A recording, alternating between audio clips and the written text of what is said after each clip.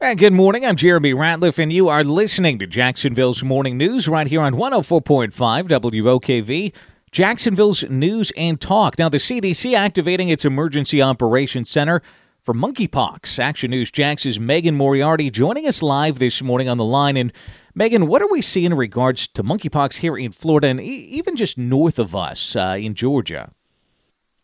Good morning, Jeremy. Yeah, we have 37 cases right here in Florida. That's at last check of yesterday, and 6 in Georgia, close to 300 nationwide. That's according to some CDC data.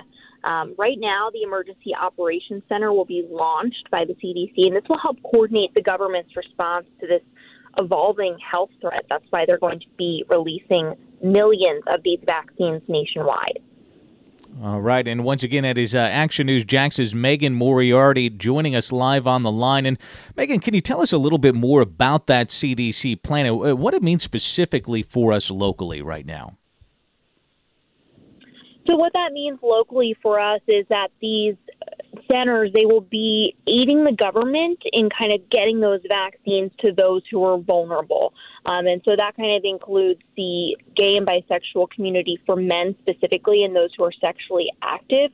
They're at risk for the virus, but really anyone who comes in close contact with anyone who has monkeypox. They're also encouraging healthcare workers, especially healthcare professionals who take care of monkeypox patients, to get this vaccine. All right, Megan, thank you very much for your time there. We're going to be in touch throughout the morning with Action News Jax's Megan Moriarty on a very big story for us here locally and also a national story as well that we're going to continue to provide updates for you right here on WOKV.